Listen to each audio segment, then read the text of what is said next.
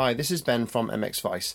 Before we start, please accept my apologies for the lateness of this podcast. It was recorded before the AMA National at Washougal, and problems with editing and the sound in general has led to this delay. So please bear with the patchy audio at the beginning. It does improve at around the 27-minute mark. With such a high standard of guest, we did not want to scrap the audio entirely, so please bear with the poor audio. If you cannot bear with it, then please skip to 27 minutes and all is clear from there. In the meantime, enjoy the podcast and thanks for listening.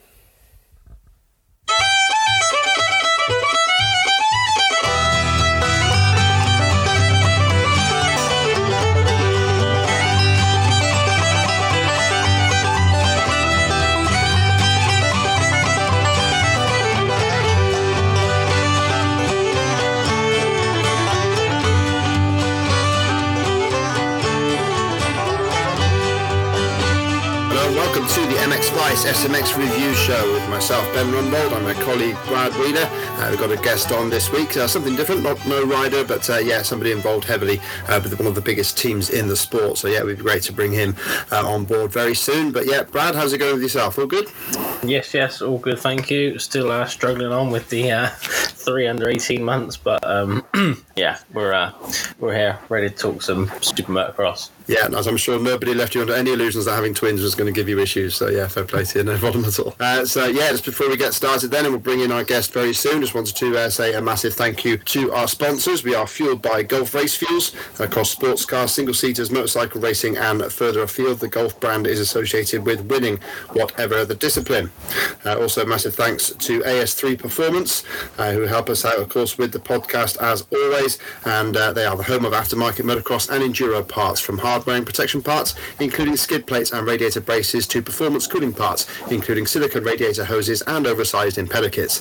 AS3 also have a huge range of brake, clutch and gear levers, all with different features and adjustability. Check them out online at www.as3performance.co.uk. And our guest might have to cover his ears here, but we're also sponsored here by Kawasaki Motors UK, who are pleased to announce the arrival of the new KLX 140R range. Easy to ride KLX 140R lineup offers a 144cc push 4-stroke engine, plus suspension and push-button electric start, making for great trailblazers. The KLX 140R machines come in 3 different sizes, ranging from junior's first tentative steps to pushing the door wide open on adult riding.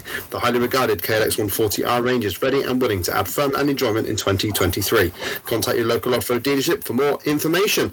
And of course, massively helped and supported our MX Vice by evenstrokes.com. So if you're in the UK, you can go to evenstrokes.com and use this man's name. Yeah, evenstrokes.com. If you use the discount code BradWheeler10, so BradWheeler10, pop that in at checkout, you save yourself 10% off. And like Ben said, Evenstrokes puts it straight back into the sport via MX Vice. So everyone, if you enjoy the pods, mxvice.com, shop at Evenstrokes. Fantastic, and now it's time to introduce our guests. So we'll have to make sure we get your team title right there, sir. But Mr. Lars Lindstrom, heavily involved with HRC. Welcome to the show. Yeah, thanks for having me. Appreciate it. No problem. I forgot to ask you there your official title. What would you say your title is there at HRC exactly?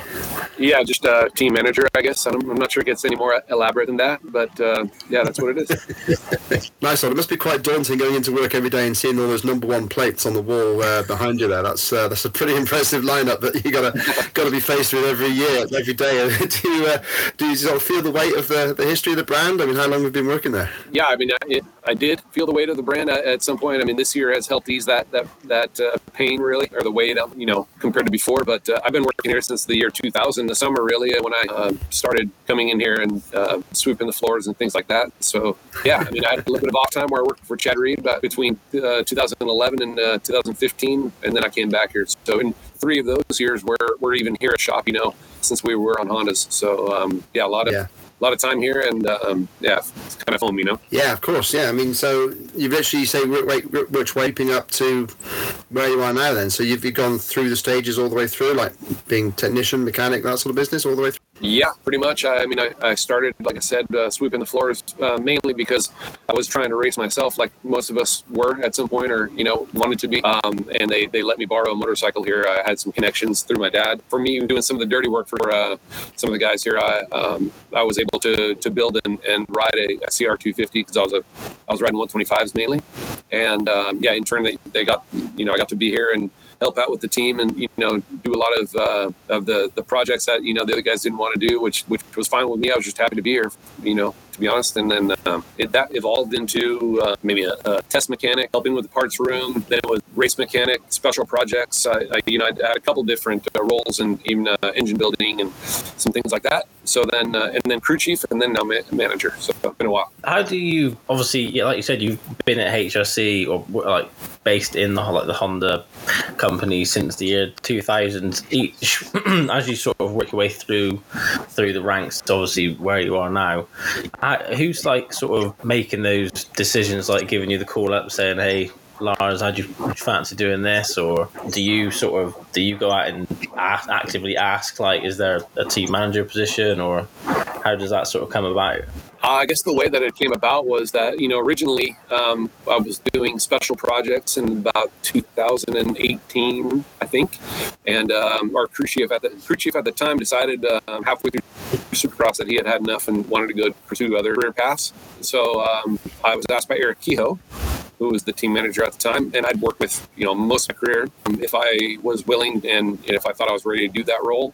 And it was kind of one of those, career paths that you have to choose at the time. The one thing that kind of was weighing heavily on me was that I was a new father at the time. So I didn't, I realized that it would be a lot more time away from my family and a lot more pressure too. But along with that, obviously, you further your career, some goals that you have in life, you check those off the boxes and also, a little bit more money. So the next time was Eric, when Eric decided to retire from being team manager. And then so my new, he was always my boss even then, but Brandon Wilson, he came to me and Eric gave me some really good recommendations, but Brandon Wilson was the one that hired me to do the team manager position. Yeah, nice. Obviously, you said the brand is an iconic brand in motorsport in general, not just motocross. Does he have any year like you're having this year, with obviously Jet being so dominant and Chase sort of also winning the Supercross and Hunter like winning the championship and leading the championship in the outdoors? Does that sort of relieve some of the pressure,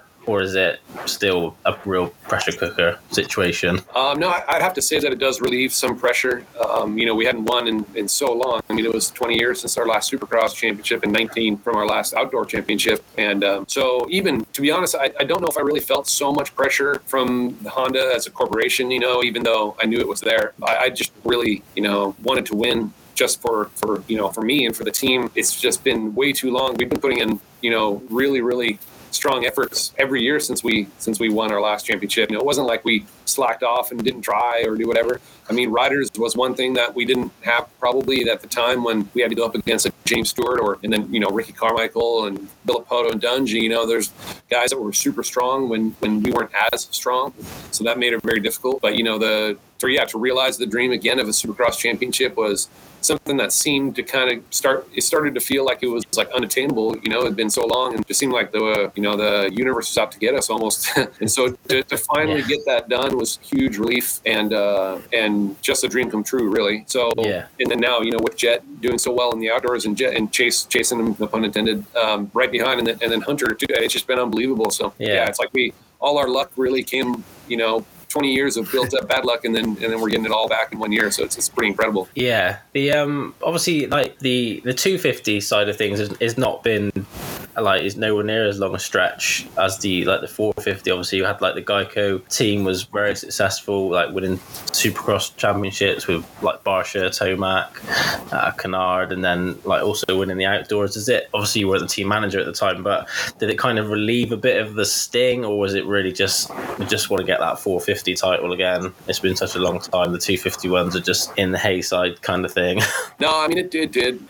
It helped ease the pain a little bit of not having the 450, but we started, like you said, we had championships with the Factory Connection riders, that all the ones that you mentioned, and that was very, very cool. But at some point, I mean, even when we won our championship as a team with Jet and 21 Outdoors, that was special. And then I mean, of course, they're all special, right? But that was cool because as a team, we hadn't won a championship in a very long time, so that one was really, really cool. And then the next ones that he was able to do, and then Hunter. But that 451, man, it really started kind of building, and and even like I said, I wasn't feeling the pressure. I didn't need to feel the pressure from Honda to have to win. We get that all the time anyways, but really it was more for us as a team and for me personally, and to get that done, that was super special. Yeah, I mean, it must have felt so. I mean, obviously we're on the European side of it, so we're all there cheering Kenny and things like that. And certainly I was anyway, and particularly not a fan of Cooper Webb at the time. And I can imagine that it must have almost felt like, the sort of stars were aligning against you, because there were the times when just anything that could have happened to Kenny did happen. And things like the lap rider holding him up when he was almost on a clear path, and then just constantly getting beaten up by Webb and the likes of that. I mean, how frustrating were those sort of rocks and years, and was it a contributory to him actually just leaving the team? Those years where they started off fantastic, right? We did some testing with him. Everything was great. That new 17 450 was a big improvement over the 16. Everything we had going on, the suspension, everything that was really good, and he was in his prime. So I mean, it showed, right? Because he absolutely killed it at the first couple of races. And I mean, we didn't do that much testing. I mean, of course we did our fair share, but he was happy pretty quickly that year, and then was winning. And then he had that unfortunate accident that sidelined him for so long. And obviously for him to even be able to race again was kind of miraculous because of how bad his arm was. And then, coming back and then hurting the other arm didn't help. Yeah. So the next years after that were extremely frustrating, because, he still had all the talent in the world.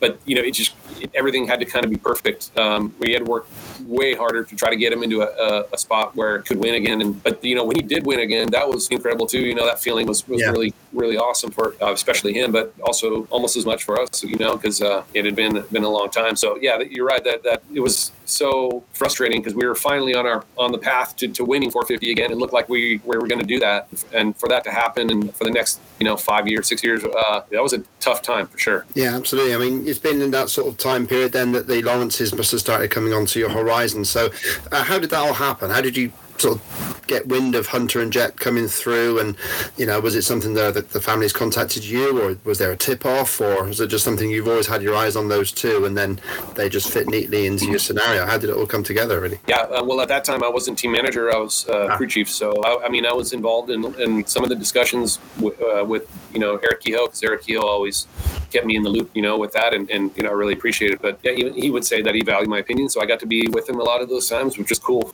for the future. I think maybe that was his plan too. But I think the main thing was that we just knew that Jet was an incredible talent, and that we couldn't let him go. So that was that, and Hunter obviously too. At the time, Hunter had a lot of injuries and everything like that. But even his past and some of his rides that he had, especially Motocross of Nations in 18 and things like that, you knew he had the talent, and just needed to overcome some of those accidents that he had. But it was just when something like that comes around and you can kind of recognize it. I was really proud of the guys at the time, the management at the time. Brandon Wilson was a huge part of that, of being able to strike quickly, because that's not always something that happens in a corporation, where you can get something done quickly versus a private team. But they were able to make that happen and bring them on board onto this side. I know that at the time there was a whole crew of riders over there that, and a lot of them we wanted to keep, but it just wasn't possible. We were able to go to some of our satellite teams with some of them, but it was pretty crucial that we kept them, and obviously right now we're reaping the benefit of that, right? So sure. That's one of the best decisions that they had made at the time, for sure. Do you have much contact with HRC in Europe? So obviously they've had success on the 450 with Geyser winning multiple world championships. Is that something that HRC, America, is that celebrated at all when Geyser wins the world championship, or is it just kind of good job, anyway, carry on? No, I think that it used to be a little bit more like that. We didn't really have a relationship with Honda or HRC Europe or the any of those guys. I mean, a little bit, but that's much stronger now.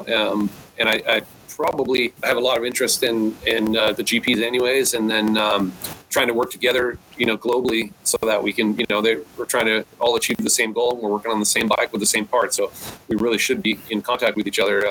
So we do that a lot more now than we ever did, and we have a really good contact with HRC Japan, and it's kind of this big 3-ring circus. We kind of all share information and try to improve. Like last year, I went to the Swedish GP, which was cool. I have a lot of family over there. My brother lives there. My mom's there. So it was really cool because I got to go there and visit with them, and then see the guys on the GP team with Garibaldi, Giacomo, and Roger, one of your boys, Roger Shenton, who I'm friends with. I really like, and so even the HRC liaison over there now, Naoki Sarazawa.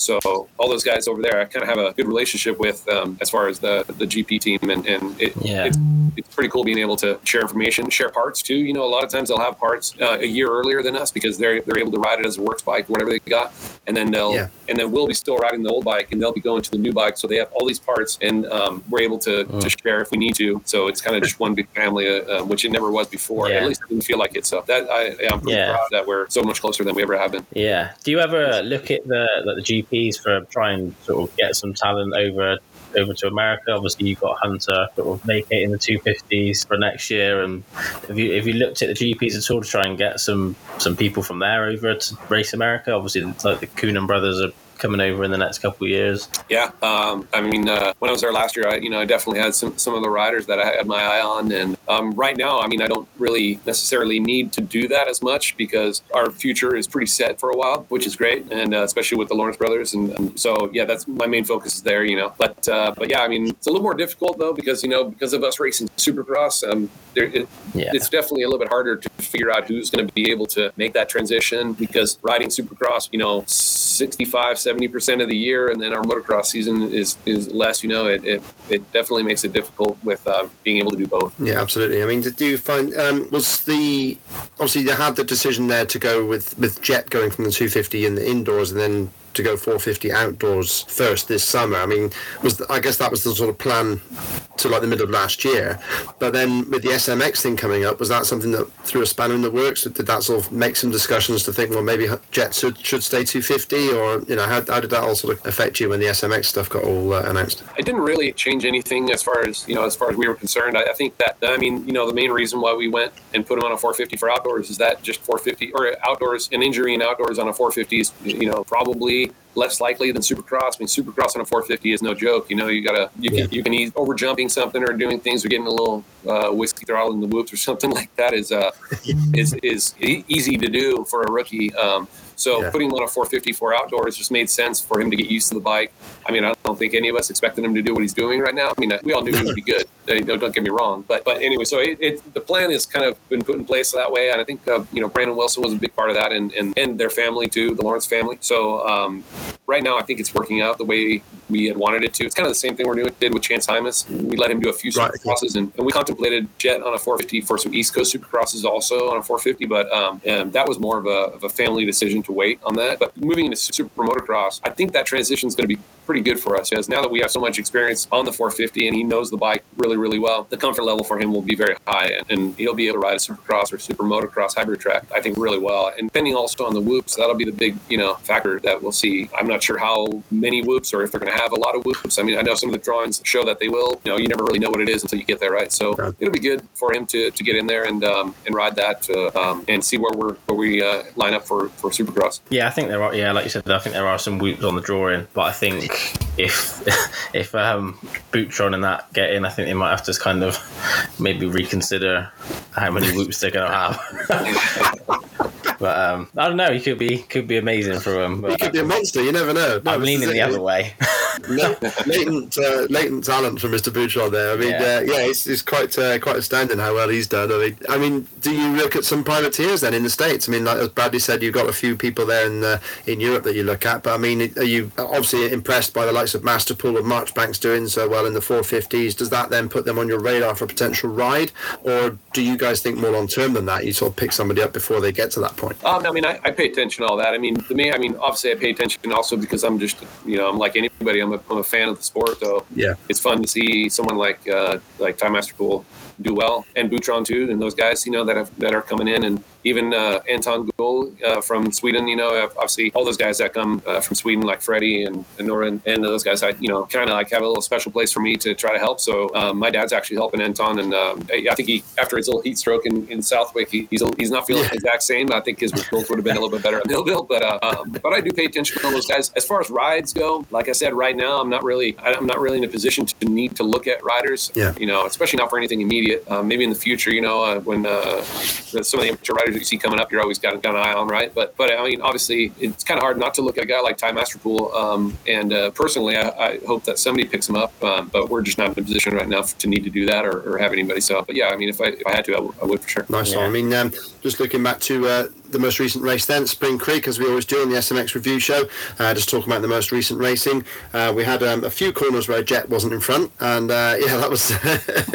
Do you ever get, like, sort of just thinking, like, this is not the race, that, like, something's going to happen this race? Do you ever get those sort of feelings, or are you just, like, you're just so sure that he's just got it? No, I mean, this weekend was a lot more fun to watch for everybody, right? But because, even at Hollow, that was what I had expected, a little bit more to Chase second moto. And then this weekend was more what I expect from Chase. And for him to run down Jet there in that first moto, especially, was super impressive. So, I'm just like everybody else. To me, it doesn't really matter if Jet gets the, like a perfect season or whatever like that. It would be great for him, great for Honda. Yeah. But right now, Honda's winning, right? Because we got the guy winning the race and the guy in second place in the 450 class by a lot, which it's not going to happen all that much. He kind of reminds me of Ricky and Wyndham in the 2003 outdoors, and I was around for that too, so I kind of get that same kind of feeling where, obviously we're winning and the fans are too, obviously, but I do think it's going to be tough for Jet to pull it off, especially going to Washougal where Chase is so strong and Jet, admittedly doesn't like it, mainly because I think it's mainly because of the shadows. It's a tough track to ride because there's so many trees and the way that the sun, not only reflects but also just the amount of shade there. It's a lot, and it can play with your eyes a little bit, and it's easy to miss things on the ground, and so it's gonna be an interesting weekend for sure. And whatever happens, when our guys go 1-2, it's awesome for us. So. Yeah, it's kind of mad to think that the last time Honda won a 450 outdoor championship was they went undefeated, and now they're at the moment undefeated again. Kind of mad to even 19 years apart. It's HRC don't really do things in halves. They either win every race or just don't bother. Yeah, actually, I never thought about that. Yeah, you're right. Yeah, I guess.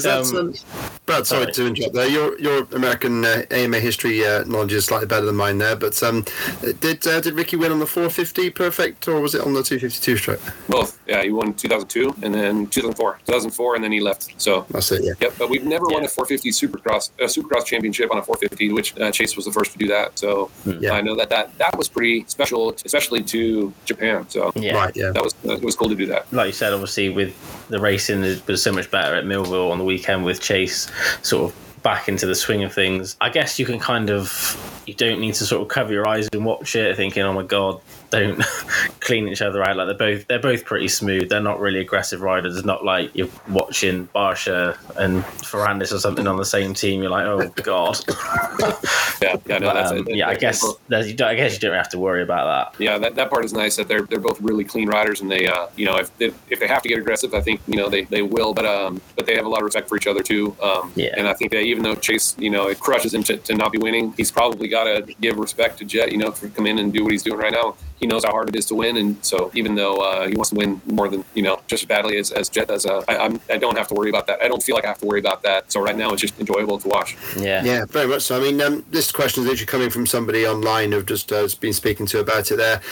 Chase again had these little small crashes there. Some people saying that his front end is too hard, or it's just washing away a little bit, or we've even had one of the guys who practices with Chase, I can't remember his name now, but yeah, he said that Chase has it very hard on the front end, or that he puts a lot of weight over the front end of the bike. Do you guys know what is causing these little tip-offs, or do you guys work to try and prevent these things? I mean, how does that all sort of play into your team at the weekend? Yeah, I think it's no secret that Chase he does put a lot of weight on the front. He puts a lot of trust on the front tire, and it sometimes bites him. And I mean, right now, obviously this weekend, I think he felt really good, and he was kind of going to try really, really hard to win. And when you're pushing that hard, that the limit is right there all the time, and he just went right over that line, and so it's obviously we do work on trying to get him the best feel possible with the front, and which we did a lot in Supercross, right, because we had a lot of front end crashes in Supercross, and so we worked really hard, and I to be honest, we had really good front traction. We felt like the Supercross, to the point where we almost had maybe too much, to where the brake point was too sharp, where like kind of like a razor blade, right, like it's great until it just all of a sudden isn't great anymore. So we worked on getting him a little bit more feel to kind of give him a little bit of a warning when it was going to go, and I think we accomplished that in Supercross. And it definitely doesn't. I don't think that you can say that his front end is really, and I'm not sure if this is what you meant, that his front end is really stiff versus the rear, which I don't think that's the case at all. It's just, but the balance of his bike is usually the rear a little bit lower than the front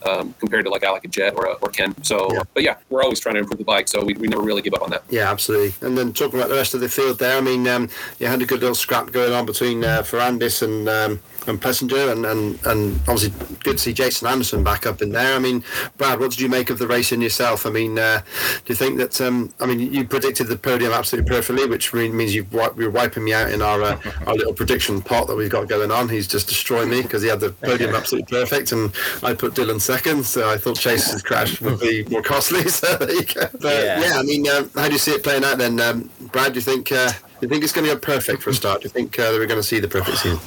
I think if he can make it through this weekend coming at Washougal, then I think it's the likelihood goes up a lot. But yeah, like Lars said, Jets openly said like Washougal was not his favourite track. He's not had he's not had great results there in the past, but I don't think he's actually ever won a moto there in the past. So, and Chase has obviously done really well there. But I mean, the way he's going at the moment, he could just as easily go 1-1. I don't think anyone would be surprised. But in terms of like the rest of the field, I was really impressed with Anderson's ride in the first race. Like really sort of charged through the guys to get that third place. But yeah, obviously the second race didn't go to plan. Obviously done me a few favours with guessing the overall. I thought Plessinger was going to get Ferrandis at the end. It got a bit hairy, but yeah, I think before the weekend I would have said like Ferrandis was clearly probably the third best guy, but I think Anderson's really found his feet, and yeah, Plessinger sort of seems to have found that form that he had at the start of the year. So I think we're going to see some good battles for, well, really the third, I guess. I still think they're clearly like a fair ways from Chase and Jet. I mean, Jet and Chase were battling near on 30 seconds ahead of the rest of the field, and like Chase crashed on the first lap in the first race, and just sort of was back into second place within 4 or 5 laps, just kind of showing the speed differential between like Jet and Chase and the rest of the pack. But yeah, but overall the racing was really good. I thought the track was good. It allowed for good racing, a lot of like moving about. Hunter had that sort of nice inside line before the 3 tabletops, which I think did end up actually catching him out. I believe in the second one is actually where he ended up dropping it. But yeah, it made for good racing, I thought, the track. Good stuff. Okay, so let's talk 250 then, because it looked like perfect weekend for Hunter. Rode so well, literally blew the doors off of pretty much everybody. What actually happened in that last lap? Because I think we got a brief view of him disappearing by the jump, and that's about the most we got of it. What did actually go wrong for him? He came up into that section there, and then there was a lapper ahead of him that was taking the line that he had been taking the whole time, I guess, the whole race. And so he ended up having to go a little bit more inside, and I think kind of like Washougal there, I think there was some shade there, and he must have kind of either hit some pebbles or or just put a little too much trust in the front end, and it was slippery, and he just lost the front. But unfortunately, he lost the front kind of into the face of that takeoff of that jump, and the impact was a little bit stronger than normal. And with his ribs, being already a little bit damaged, of course, he landed right on them. Yeah. So it was super, super painful for him. I don't think that there was any more damage done. It just kind of re-aggravated it. So it wasn't ideal, but I mean, and obviously he lost the 3 extra points that he could have got. But still a great day, right? So I mean, we went from 5 points down to 13 up, which was a win any day of the week. So we'll take that. Yeah, for certain. Yeah, it was obviously the goal leading into the weekend for Hunter was, to basically go 1-1, get the red plate back. Did you, were you sort of a bit concerned when he caught up to the back of Deegan in the first race, if Deegan was going to maybe try and do something a bit silly, like we kind of seen it at Thunder Valley, he was weaving a little bit sort of down the straights, but obviously at that point he was not really in the championship hunt, and at this point he's got the red plate. Were you kind of expecting something a little bit naughty from Deegan's side of things? You know what? I don't remember feeling that way when they were racing, and I think maybe part of that was because Hunter was clearly a lot quicker, and so when he made the move and he was able to get away pretty quickly, I don't remember feeling that way this weekend. But yeah, I mean, in that situation too, kind of like a Barsha, right? Like if you're around them and they have a chance to win, or in this situation they're leading the championship, I guess part of me probably was prepared to see something like that, or at least possibly expect something like that. But yeah, it didn't really matter this weekend. I think Hunter was just on a mission. He definitely wanted to prove a point that 2 weekends in a row being off, and the one weekend with a first turn crash, and the other race where we let him down with a bike problem. So he definitely kind of put a stamp on it this weekend. And I think that was the whole goal, was just to win and then see where the other guys, ended up. And if he went 1-1, he was going to lead the championship. And that's basically what happened, and then some. Yeah, I think, if there was any doubt in people's minds who was kind of the best guy in the class after the Redbud crash and the Southwick DNF, I think he kind of silenced the critics this weekend by just storming through the pack in the first one, and then basically led almost wire to wire in the second one, but still a fairly dominant 1-2. It should have been a 1-1, but obviously nothing's said and done till the final checker flag, but he's definitely I feel like he's really grabbed the championship back by the balls type of thing. Is it? It's got to be one of the most satisfying races of the season, though, that one, hasn't it, Lars? Because he came from, as the commentators were saying quite a lot there, he passed everybody around him. He passed everybody that he needed to pass, both in terms of the championship and just to get to the front. So that's got to be pretty special when you come in after that sort of race, isn't it, when you see him? Yeah, and I think right now, obviously, he's one thing you realize when you see them right after the race like that, and you're under the little tent with them, is how much effort it does take, right, in an outdoor. And I remember Reed saying that to me, even when they make it look easy, that it's just how tough it is, and it's never easy. So with his injuries he's got right now, which are pretty substantial with the pain anyways, he's able to ride and do everything he needs to physically, but it hurts. So it's like there's not a lot of celebrating right after the moto. It's just like recovering. But satisfaction was super high, right? Because the 2 weekends where people start getting a little bit of an idea that they got a chance, and then for him to kind of just demoralize them in one shot like that, it was pretty special for the team, and I was just really proud of him for the effort. He was dominating. Yeah, absolutely. Yeah. And then what's his thoughts on Moshugal? Is he a bit better than Jet, or is he just laser focused, like he's just got to win it? That's it. Yeah, I don't think you could throw any track at him right now that he doesn't feel like he would win at. I just right now he's really confident, and he's happy with everything with the bike, and even when we had some bad weekends, his attitude was just fantastic. He never really put any blame or anything on anybody. He just he kind of told me we win and lose as a team. So right now he's laser focused, and I don't think that anything's going to really stand in his way. So it's really, really cool to see. Yeah, let's not talk about lasers and Washougal. A whole other hole. Is there sort of anyone in the 250 class this sort of surprised you this year? This either done better than you would have expected, or has not done as well as you'd have thought? I mean, I think that's kind of clear that it's got to be Deegan. That's the most impressive. I mean, I think that for a rookie like that, for someone who wasn't even supposed to jump in and race, Supercross, and I mean, it's probably kind of beating a dead horse, but everybody thought, I don't think anybody didn't think that going into the first couple of Supercrosses that he would keep it on two wheels the way he has, and with that riding style and whatever. But he's the real deal. He's fast, and he's very fit, and he's able to ride the bike and keep it up. So he's been really, really surprising, and hats off to him. And then I guess if somebody isn't doing as well as I thought, I really think Pierce Brown could be one of the guys. So I feel bad that he's had some injuries and some things like that. But when I watch him ride, I feel like he could be one of the top guys. He just needs a couple things to click probably, and same with Mosman too. Yeah. So. Yeah.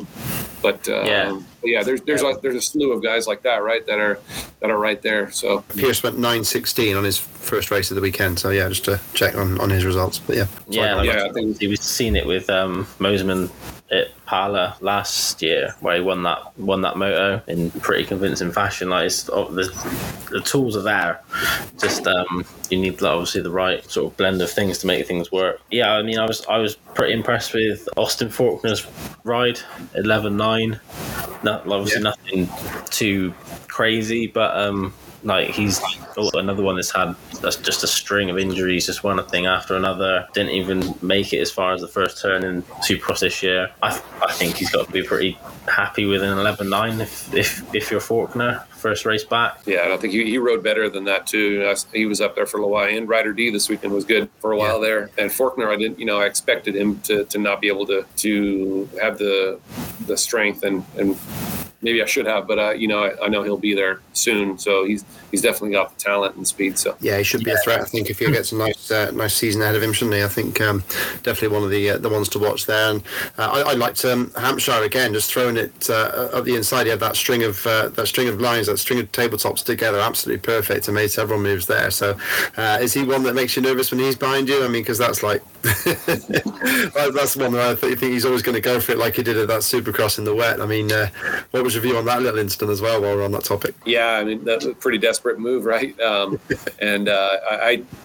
That one, there wasn't much of a chance. I wasn't a fan of that move, obviously, because the speed he came in there, I mean, he could have really hurt Jet. So that wasn't the very popular move under our tent. But but I mean, you got to respect his heart. He puts it all out there, and I think that at the time too, he's probably pretty frustrated. This kid keeps beating him, and so anyways, I think in outdoors, luckily we haven't had to race him too much. At least not too much. I did a little bit this weekend, I guess, but he doesn't make me too nervous. I like RJ. I think he's fine. And just he wants to win so bad. I understand his some of the desperation moves, but hopefully they keep our guys on two wheels. Absolutely. I mean, and also I guess going back to Spring Creek, it's got to bring back memories for you, having been involved with Chad during that incredible crash that he had, and that's now rechristened that jump completely. I mean, just to go back to that, what was that like for you on the sidelines? And you were involved with Chad then. Whereabouts were you? Yeah, I was his mechanic. So we were leading the championship too. So I think I was walking from the mechanic or from the starting line to the mechanics area, and then you couldn't really see everything, so I heard everybody go crazy, and then I saw it on the TV right after. But it was kind of hard to know how bad it was from where I was standing. But everybody came on the radio and just was like, basically saying, oh my God, like and so anyways, when he came around the next lap, and I was ready for him to pull in with any damage or anything. He kept going, and that was really impressive because he fought back and was able to get a couple points. And I knew I'd written on the board there that every point counts. We had I'd learned how valuable just 1 point can be previous years. When you get down to the end. And I just the one thing that probably impressed me the most is that the bike wasn't damaged. It was barely damaged. The thing with cartwheeling, subframe wasn't bent. Like nothing was really jacked. The clutch lever, I think he pushed it back into the position, and then he did that uphill triple right away with style. I remember. Yeah, it's cool. Yeah, they didn't make him like that anymore. Yeah. So I mean, but the biggest takeaway from that is that that crash, the way that it even happened, it was kind of like a Chase Sexton crash, one of those where you just can't understand how that happened, like some of these crashes are so strange, that it's hard to know where they started, where they came from. But also that derailed our whole summer. We were on our way to be champions that year, and that could have been the end of the Honda Street. We would have been there as a 450 champion. Even in Supercross, we only lost by like 3 points. So the biggest bummer of that was that it just completely derailed our championship. Yeah, it wasn't quite the same after that, was it, that year? Such a shame. Yeah, I think a lot of people kind of forget how good Chad was that year, obviously because he didn't win either championship, and they just kind of remember it for the crash. But he was, like you said, 3 points off in the Supercross and was like easily the best rider in the outdoors, had the red plate. I think he'd won almost every second moto to that point. But yeah, obviously, like you said, so he railed the whole summer then. But he kind of turned things back around at the Nations when won the first race. I think Australia did Australia end up on the podium, or did they just miss out? We did. He whole shot the first moto, and it was kind of drizzling, if I remember right. Yeah. And it was really good conditions for him. It wasn't really a high speed moto, I remember, because of the conditions, but he rode great there, and just was able to really like technically ride the track well and stay ahead and win the moto. And we got on, that was the first time Australia had been on the podium actually at the Motocross Nations, and so that was really cool to be a part of that. And I really think that we had a really good chance that either, if not winning it, we should probably second should have been ours. But I think Jake Moss, one of the Mosses. Their bike, they had some issues with their KTM 250 that he rode. He wouldn't even start. He didn't even start the second moto. So his best finish in the first race was his first race was like a 17, and the next race his bike wouldn't start on the line, and so we didn't get a result. That generation of KTM was not good. I didn't mean to call it out like I didn't mean to call it like that, but that happened. Yeah, no, I don't remember. Yeah, I don't think it was any secret. Like that was, I think it was like the first fuel injection model they had, and it a lot of issues for non-factory riders. I had loads of issues with mine. But I guess my point was we had a strong team, and Metcalf was strong. I think they were 6 and 7 in the second moto, and I mean Medi was up there and things. So even with a 17 DNF, we still got on the podium. So I feel like we should have been better at that race, but it was still a really cool experience. But after that was the last time that Chad probably did well in an outdoor. I mean, he just wasn't willing to put it out there like he had before. So that I think that mentally that Chatapult crash really scarred him. It seems like to me, and it was never the same. The split second of being in perfect control to suddenly be flying through the air, I think it would shake anybody up. But it was such a big one. I was working in car sales at the time, and I kept getting shit from all the guys that loved football and said motocross was a bunch of idiots. And then I showed them that crash in the morning meeting on the YouTube. You tell me now what footballers would have done. Just about on the subject, you touched on it briefly there, and I wanted to ask you, there's lots of talk, especially amongst a few Australians. We've got an Australian working with us on MX Vice there, Ed Stratman, and lots of people excited for their prospects at the Nations. Speaking from the Honda point of view, are you happy with Hunter and Jet going for that over at NA? Is there any barriers from the team, or even from Honda in Japan? Is there any thoughts on that side for the Nations? No, I mean I love Motocross Nations, and so does Honda really. So we're going to support them for sure, and then we'll see about Chase Sexton too if he's willing, if he wants to go. And last year was such a awesome race for him that if he wants to go do that, we'll support him in that. And then but the Lawrences are in for sure. That's something that they 100% want to do. I think right now is when they need to do it too, because they, obviously both of them. And then I think Mitch Evans is. I saw he had a little bit better result this weekend, so he's building up a little bit. So I'm assuming if he keeps going that direction, then they'll, the Australians will have a pretty strong team, and at some point here I think they're gonna win one of these things, and it could be this year. Last year the U.S. team was super strong, and with the Eli out and some of the other guys not as strong, it's gonna be tough. Yeah. So, but definitely planning on going, and it's going to be fun. Fantastic. Yeah. Well, we're coming close to the point of our end of our time here, so we'll let you go very soon there. Lars, any last questions from yourself there, Brad?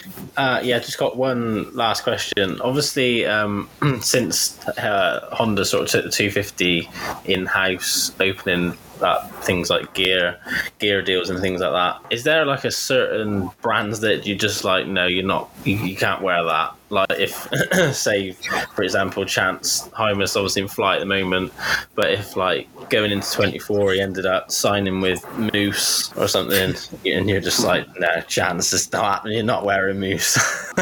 Or is it completely open season on gear deals? I guess that's kind of a good question. I mean, Cole Nichols this year had O'Neill, but O'Neill happened to, the last couple of years they've been getting a lot better anyways, but he had some really, really cool gear, and obviously he had, he still wore Alpinestars boots and Bell helmets. So, I mean, I think for me, the most important thing is the protective gear, the helmet and the boots and things like that.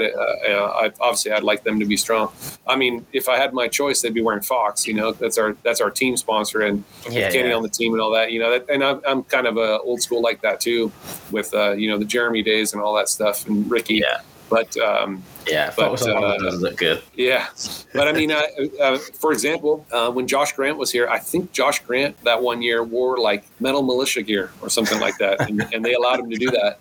And I remember that being a little bit, touch and go if they're going to let him do that. But I mean, days. Yeah, I can't imagine. There's some of these companies that would put a lot of money up, but their product is maybe no good. And like I said, the protective gear and the goggles is something that probably gets overlooked by the public, that they don't really realize. I mean, that is one thing that can ruin our race, and it seems like it's not a big deal. That's a very big deal. And along with that is the people prepping the goggles. I put a lot of pressure on the Alpine Star guy this year with Hunter. They came out with their own goggle, and a lot of times some of these companies will just put a guy in charge that's just kind of a kid that goes to the races and doesn't really know. Yeah, and stick some towels on. There you go. Yeah, and I mean, you got obviously. I mean, especially in Europe, right? I mean, you don't have good goggles. I mean, that could be the difference between winning and losing in a mud race, especially when it comes to roll-offs and tear-offs and the whole deal. So, but those are the things that I look at in that situation. Yeah, fair enough. Nice one, great stuff. Well, thanks so much for joining us, Lars. I know you're a busy man, and all the best with the rest of the season. And we'll keep your fingers crossed that your boys can bring it home. So be fantastic. Thanks so much for talking to us, and hopefully we'll speak to you another time. Yeah. Yeah, I appreciate it. Thanks for having me on. Yeah, great stuff. Thanks so much. Thank you, Lars, and thank you to everybody for listening in. I'll run through the sponsors, so I'll say cheers to Lars. Thanks for that. Brilliant stuff. Thank you. Cheers. Thank you. Cheers. Are we doing picks for Washougal? Oh yeah. I knew there was something missing. Yeah, that's fine. I didn't want to ask Lars because I didn't want him to put him in a position where he had to pick between exactly that. Yeah, Chase. Yes, the picks. So you did slaughter me at the weekend. I've been the 250s. I can't remember who I picked. Oh, the 250s was. Hang on. I'll get the scores up here. So the 250s you picked for Millville, baby. You picked Hunter to win. So you did well. But then you had Vial and Deegan. Okay. And then... Vial struggled. Yeah, and then I had Cooper as the overall winner. So I got my hopes up when Hunter crashed. But then I had RJ and Vial. I didn't think Hunter would be well enough. So what can I say? Yeah, I'm so far back now. I don't think I've got a chance. I think I'm chased. I'm Dylan Ferrandis in this points chase. Yeah. Just a note on that. Actually, somebody did question on our MX Vice page there if it was possible or how soon could Jet wrap it up if he stays perfect. He's not able to wrap it up officially this weekend because he's 81 points ahead and he'd need to be 150 points up after this weekend, so that's not going to happen. But it's possible if Ferrandis loses 5 points per race, which is third place or worse, that Jet could wrap it up in Unadilla. So that's Unadilla. Sorry, that's possible. Yeah. But predictions then. 450, mate. 450. My heart says Jet. I really would like him. I really would like him to go undefeated. Just think it'd be such a cool story. But yeah, me too. He's just not looked like the same Jet at Washougal as he has everywhere else. So based on that, I'm gonna go Jet anyway. I'm gonna go Jet anyway. Yeah. I'm going to go Jet Chase, and then I'm going to go Anderson. I think Anderson's. I think he's going to get on the box. Kenny's not riding, is he? Kenny riding? I don't know. I know he's doing Unadilla. He is doing Unadilla. Okay. That'd be an interesting story for that time. I was actually going to pick Chase anyway because I need to try and get something back on you. So I'm going to go Chase and Jet second, and I think Ferrandis will stick it in third again. That's my 450s. 250s, sir. 250s. I'm going to go Cooper. Ooh. He was good here last year. Obviously had that crash, which was unfortunate, but he was really good. Cooper, then Lawrence, and then RJ. Cool. Actually, no, not RJ. Forget not RJ. Vial. Yeah, the throttle control sort of tight. not flat out. I think it was going to lend itself. Okay. I was going to go Hunter, and then I think Deegan are getting amongst them again. I think Deegan now is almost blowing the pressure a little bit. So I'm going to go Hunter, Cooper, and then Deegan. There you go. Job done.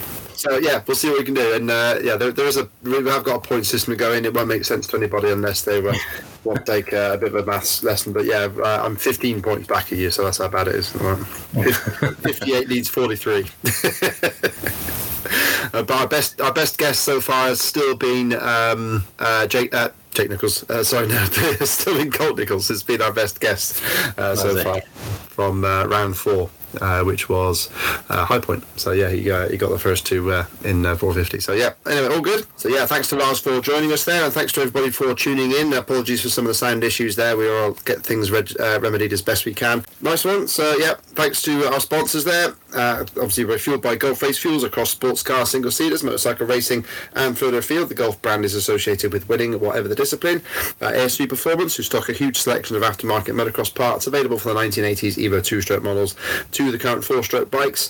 Kawasaki Motors UK, of course, with the new KLX 140R lineup. Go and check that out at your local dealership. And of course, evenstrokes.com. For listening to this podcast, you get to go to evenstrokes.com for whatever you want for your bike or kit, and use this man's name. Yeah, use the code BradWheeler10, BradWheeler10. Gets you 10% off. Put that in at the checkout, and not 10% off your overall price. So everybody shop at evenstrokes.com. Yeah, and fantastic to talk to Lars, and yeah, we'll work on bringing you another guest for next week's MX Vice SMX review show. Thank you everybody for listening. Thank you, Brad. Thank you, Lars. Speak to you next time. Cheers.